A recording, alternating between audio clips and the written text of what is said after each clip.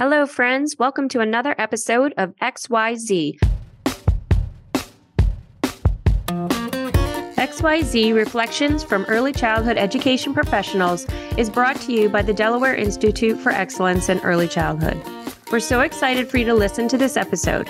We got the opportunity to sit down with our very own Delaware Institute for Excellence in Early Childhood Quality Improvement Specialist, Allison Keogh. Allison has been in the field of early childhood for many years and has had a variety of experiences in different states across the U.S. She shared her journey with us and her insights on protecting early childhood. We had a great conversation with Allison and can't wait for you to hear it. And so without further ado, here's Allison Keogh. Welcome to XYZ Reflections from Early Childhood Education Professionals. I'm Irene Ash, and with me today is Megan Palante, our guest host. Hey, Meg. Hi, everyone. I'm Megan. I'm a quality improvement specialist with our home-based childcare team, and I'm so excited to be with you guys today. And so we are really excited to have our very own Delaware Institute for Excellence in Early Childhood Quality Improvement Specialist, Allison Keogh. Wow, that was a mouthful, right? Allison comes to us with lots of experience in the early childhood field, and we're so excited to have her here today. Hey, Allison. Hi, thank you so much for having me today. It's great to be here. Awesome. So can you start by telling us a little bit about your early childhood background and your experience in the field prior to joining us here at the Institute? Yeah, I would love to share some experiences with you about my work in early childhood. I was really lucky enough to start off in high school with a placement in a work-study program with a Montessori program. And I had spent a lot of my young youth babysitting and doing church camp, but that was kind of my real first formal experience. And I had a wonderful director and really learned a lot about early childhood through that placement. During the year, I would go to school in the morning and then go in the afternoon to work at this Montessori school. I think the big things I took out of that experience were the individualization for children and the amount of skill that they really had and the things that they could do. So they were very focused on children were cutting their own bananas and washing their dishes and, cleaning mirrors. And they had a lot of experience materials available for the children. And the other really big thing that came out of that was Montessori really embedded observation into the job from the beginning. And so I learned how to just sit back and watch what was happening and to record what the children were doing. And that really has stuck with me for all these years because that was kind of how I started. I was able to move into working with a military childcare program when my husband and I got stationed in California. My husband was a United States Marine, so pretty proud of that. And so I worked in that system. I taught college courses in CDA, Child Development Associate classes, and in early childhood classes in general. And that was a great, rewarding experience. You're working with young teachers and being able to kind of share best practices and model what we really wanted in early childhood. And I also was able to run the early childhood lab school for Arizona Western College, the Catherine A. Watson Child Development Learning Lab. And in that process, we went from a one classroom temporary building that had been there for 30 years, and we built a state-of-the-art facility through funding that became available.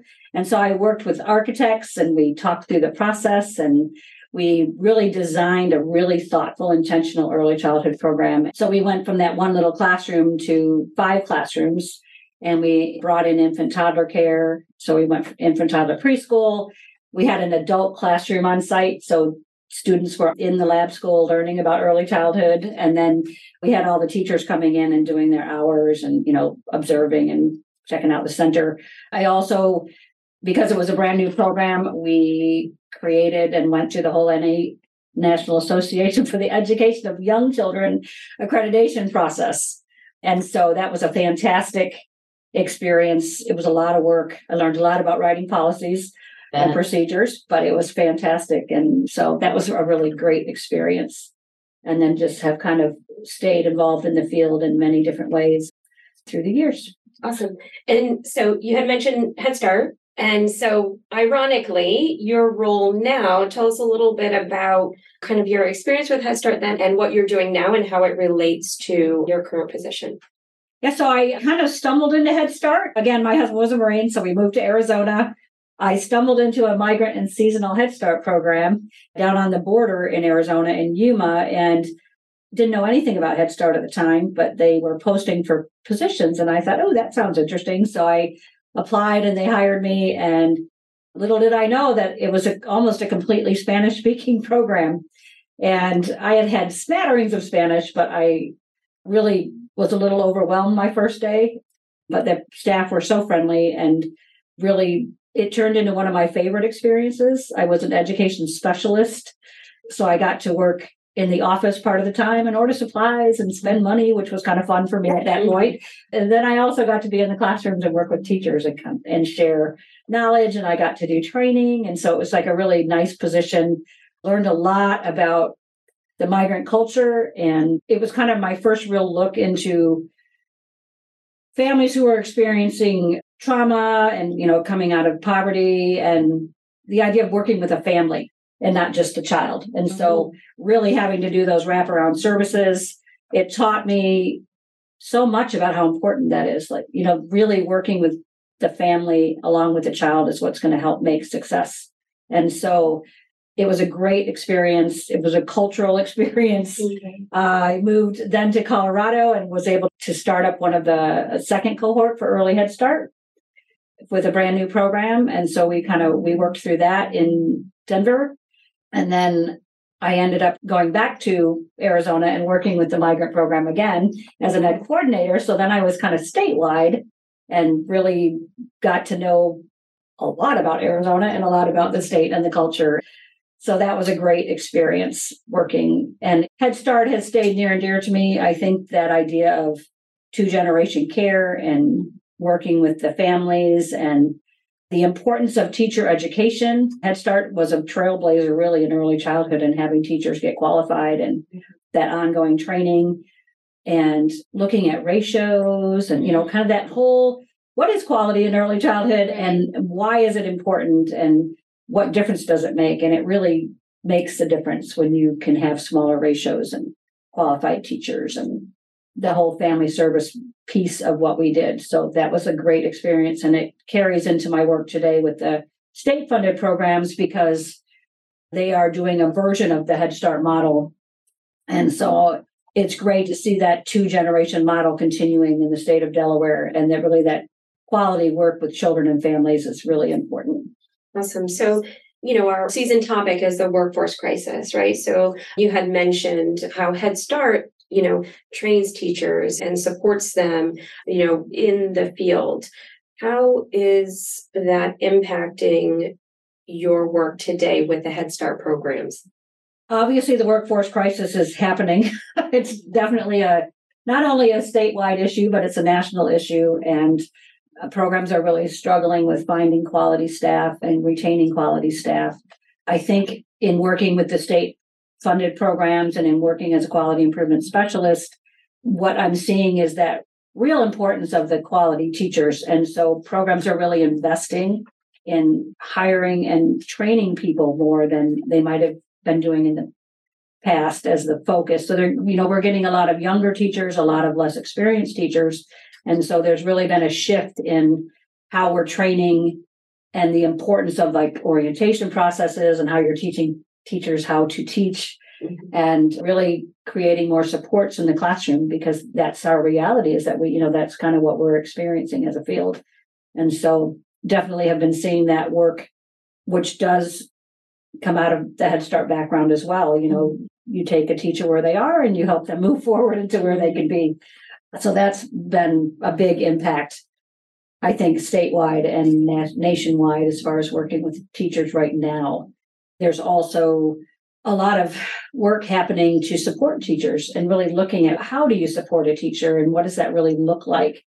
And it's beyond a lot of programs that I talk to are really focused in on that family feel and creating that sense of community within the center and really helping teachers to feel like they belong and to value what they're bringing to the center and to realize that they really are the backbone of our work. And without teachers, we don't do our work. And so I think programs have really through this sense of community, they're really looking at ways to support teachers that are meaningful.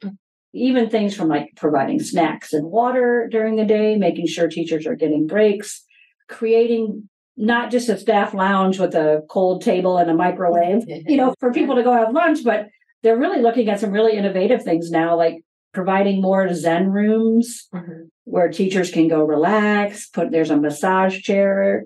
They have puzzles. Teachers can work on puzzles while they're on their break. There's opportunities to listen to music if they want to. Some of them have like little Zen sand gardens. I mean, there's some really fantastic work happening around that. So it's not just you get a break, but it's can you really detach and fill your bucket again before you go back in the classroom? And that's been a really great addition, I think, to what we're doing for teachers right now in the field. I like that you've kind of found a silver lining in that, when we look at this workforce crisis, it's making us really think about what we need to do for our teachers and how we need to, just provide for them and care for them. And, you talked about meeting teachers where they are and really building that community. And, this workforce crisis has kind of had us really take a hard look at that and, the kind of environment we want to cultivate in our early childhood workforce. And I think that that's, a nice silver lining to that. So, yeah. And I think it's, again, giving us a challenge, but it's also giving us opportunities to really think about what teachers need. And for many years, there was kind of an expectation that teachers should and had to work on weekends, and they shouldn't have to work on the evenings, and that they were just working. And when they left, that's when they had to continue their own education and do those things. And I think programs are also looking at ways to support teachers to gain professional development while they're at work and providing technology for them to do that.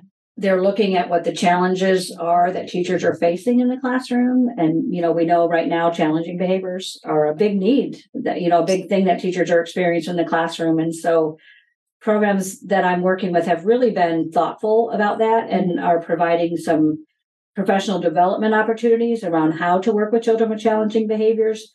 But they're also attaching coaching and mentoring in the classroom.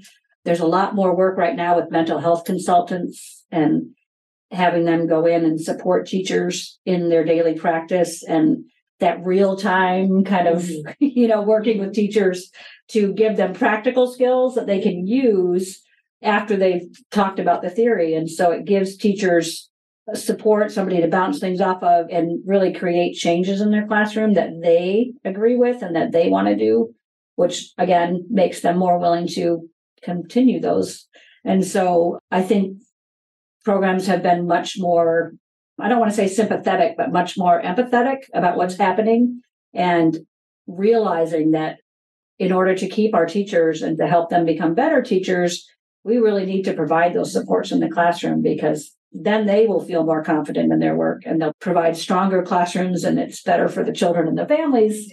And they're more likely to stay when they're feeling successful in a classroom. So I love the focus on, we always, what do the children need? What do the children need? But the focus on what the educators need and what those teachers need on a daily basis. Absolutely. And providing them that Zen space, providing them with the mental health services to be able to deal with a challenging situation, and also, giving them time to do something nice for themselves. Like in this field, we don't often have that time to give ourselves. So, oh gosh, I remember, being in the classroom myself, and, we would have 1 hour lunch break and that was it. There wasn't like a 15-minute break or a 10-minute break. And, if we had to go to the bathroom, we had to wait for a floater to come get us out of the classroom. So such a great turnaround and I guess mindset of what, educators need has just been phenomenal.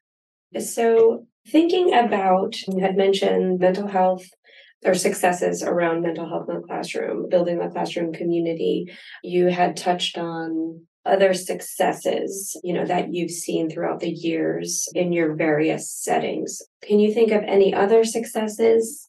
Or anything that's working right now for the programs that you've been going in?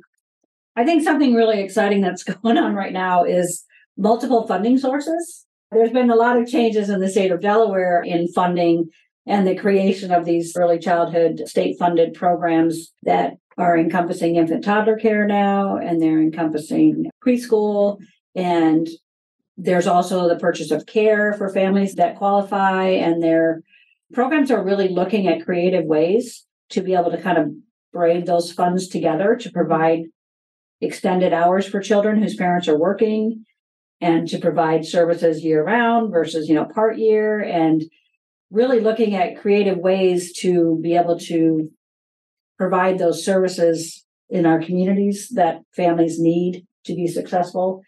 And so I think it's exciting to see people putting those funding sources together, and then including children who might be funded through the early childhood state-funded seats, and also some children in Head Start, and some children whose parents are paying tuition, and other children who are on purchase of care, and kind of that blending of families and children in the program that really creates quality. I think that ties in when you talked before about the work you did where you felt like it was more holistic, involving the families, really thinking about some of these state-funded initiatives and how they really do work to support the family as a whole, like you said, extended hours and things like that. It kind of ties in that piece that you mentioned that was so important to you in your work previously.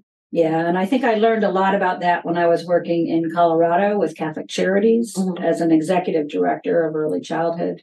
And we had a lot of different funding sources and having to put all of those together. And we provided services in different models. So we had a home-based program, and we had part-day programs, and we had full-day, full-year programs. And we worked to create our own scholarship programs for children who didn't quite qualify or we didn't have enough seats, so we could still get them into the program. And we created a lot of really unique opportunities for our families around mental health. We created counseling offices at each one of our centers inside where families could come and have counseling there. And so we got a lot more response from families and a lot more follow-up with families who needed that because they were already connected to the center.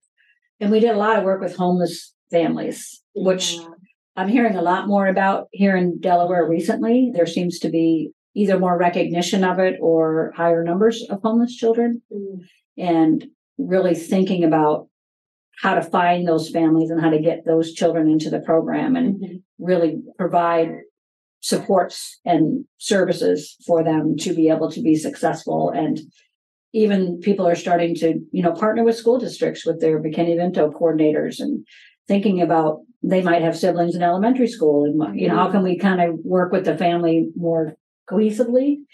So that's been happening, which is exciting as well. And that pulls in that community piece as well. For years, we've always talked a lot about making sure that our programs are, represented in the community and are pulling in those community resources. And I think that, those were some really nice examples of that and how that can really make a difference for families. And, having those supports that are there, not just for the children, but also for the parents, for the families, and pulling in those community organizations is a really cool way to do that. Yeah, and I think I pull from my military background and moving around a lot and not necessarily being close to my own family physically, and creating those support systems, on the bases where we moved, and really that idea of peer support. We called them our moms groups back then, but there's a whole variety of what that can look like. But the importance of connecting parents with other parents, so that when your 4-year-old is starting to, stamp their feet and say no a lot more, and they go, yeah, my son's doing that too. And you go, oh, it's normal. Like, this is part of life. And I have a core group of friends. There's 4 of us that were in Okinawa, Japan together for 3 years. And between us, we had 15 children. So we created our mom's cohort. And that was back in 1992. And we are all still friends today. And we connected through, one of them connected us through Google way back when. And we have stayed in contact, and we have been through the ins and outs of parenthood for years. In fact, I just went to a wedding of one of the little boys that we used to, that's part of the group. So, but really that sense of community connection for young families, because a lot of families are no longer living close to their families, and how important it is to have other people to talk about what's happening with your kids. So On the community piece, what types of things are you seeing happening in centers around that community piece and or bringing families together? And also, do you see any of the quality improvement funds going towards that piece? Right now, the funding is kind of really focusing in on teacher retention and those opportunities for families in the state. However, again, directors are recognizing that when teachers are staying late to attend family functions, or they're out doing family conferences and doing those home visits, and they're really thinking about that support and looking at ways to compensate that time for teachers, whether it's through overtime pay or providing childcare stipends while they're, out in the evening. They're looking at, ways to provide subs so that the teachers can have some time off if they're going to be late. So they're looking at a lot of different ways to support teachers to be able to support the families. And as we come out of COVID and all of the shutdowns and all of the limitations on what we can do socially, and particularly in our centers, where we kind of lost that piece of early childhood. And so programs have been working really hard to bring those things back and to get families back into the center. And I hear over and over again how excited the families are when they come to a family event, and how everybody's kind of motivated because everybody's excited to be there and to see each other and to be creative and do all of those activities again. And so that's another focus of what people are working on right now is, getting back to whatever was normal, right? Right. Normalcy. Yes. So it's so important to have that connection with those families and also supporting the staff, which is what this is truly, it's just a shift in mindset, right? So just making sure that we are compensating our educators for all that they do. And then, being able to connect them with the families and build those strong relationships sounds just wonderful. And I love to hear that those things are happening. And Allison, I love, hearing your story and your history of what's led you to here, and just, all those different pieces woven into the work that you're doing now. You talked about taking pieces of Montessori and Head Start and just, taking those experiences from the previous work that you've done and using them all in what you're doing for us with the Institute. And I think that is really special that, you've been able to take so many of these great experiences and bring them into the programs that you go into. And, you bring such a diverse experience and level of expertise. And it's really, our programs are really lucky to have you to work with. Oh, thank you. So before we wrap up, tell us your view on why it's so important to view early childhood as a journey, not a race, and the importance and the role of play.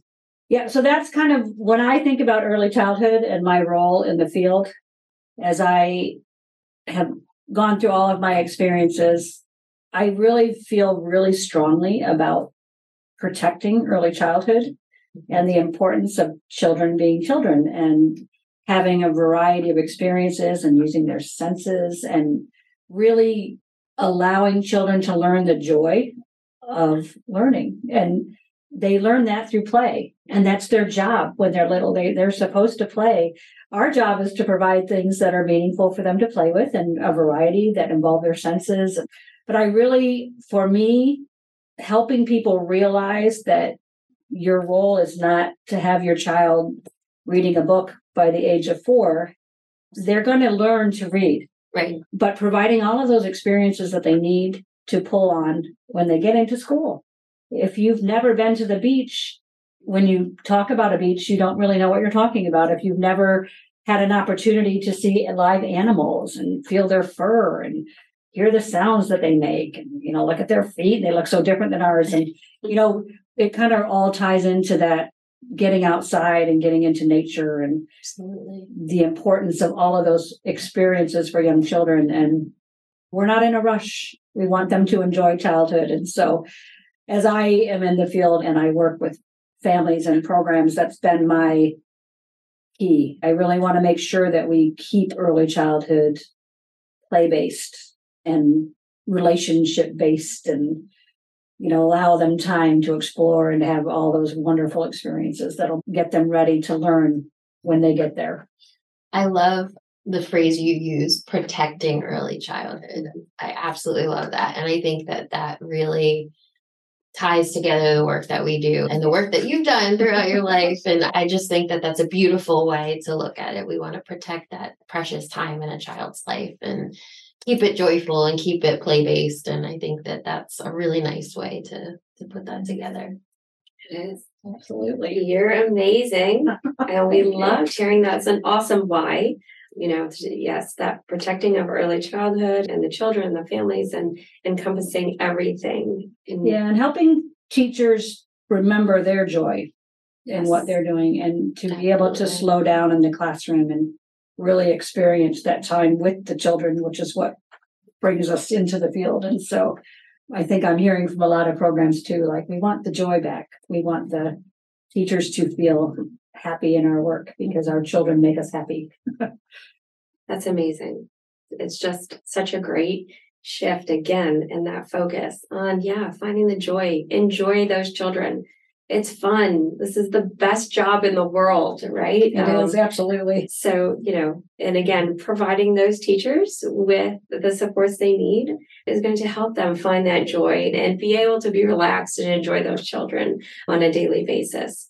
So, Allison, it was so awesome having you here with us today. Yeah, it was great to hear your story and your why and what brought you here. And like I said, the programs are just so lucky to have you. Oh, thank you. I'm really enjoying the work with all of the administrators and the leaders in our programs. It's wonderful to see the great work that's happening. Awesome. Thanks so much.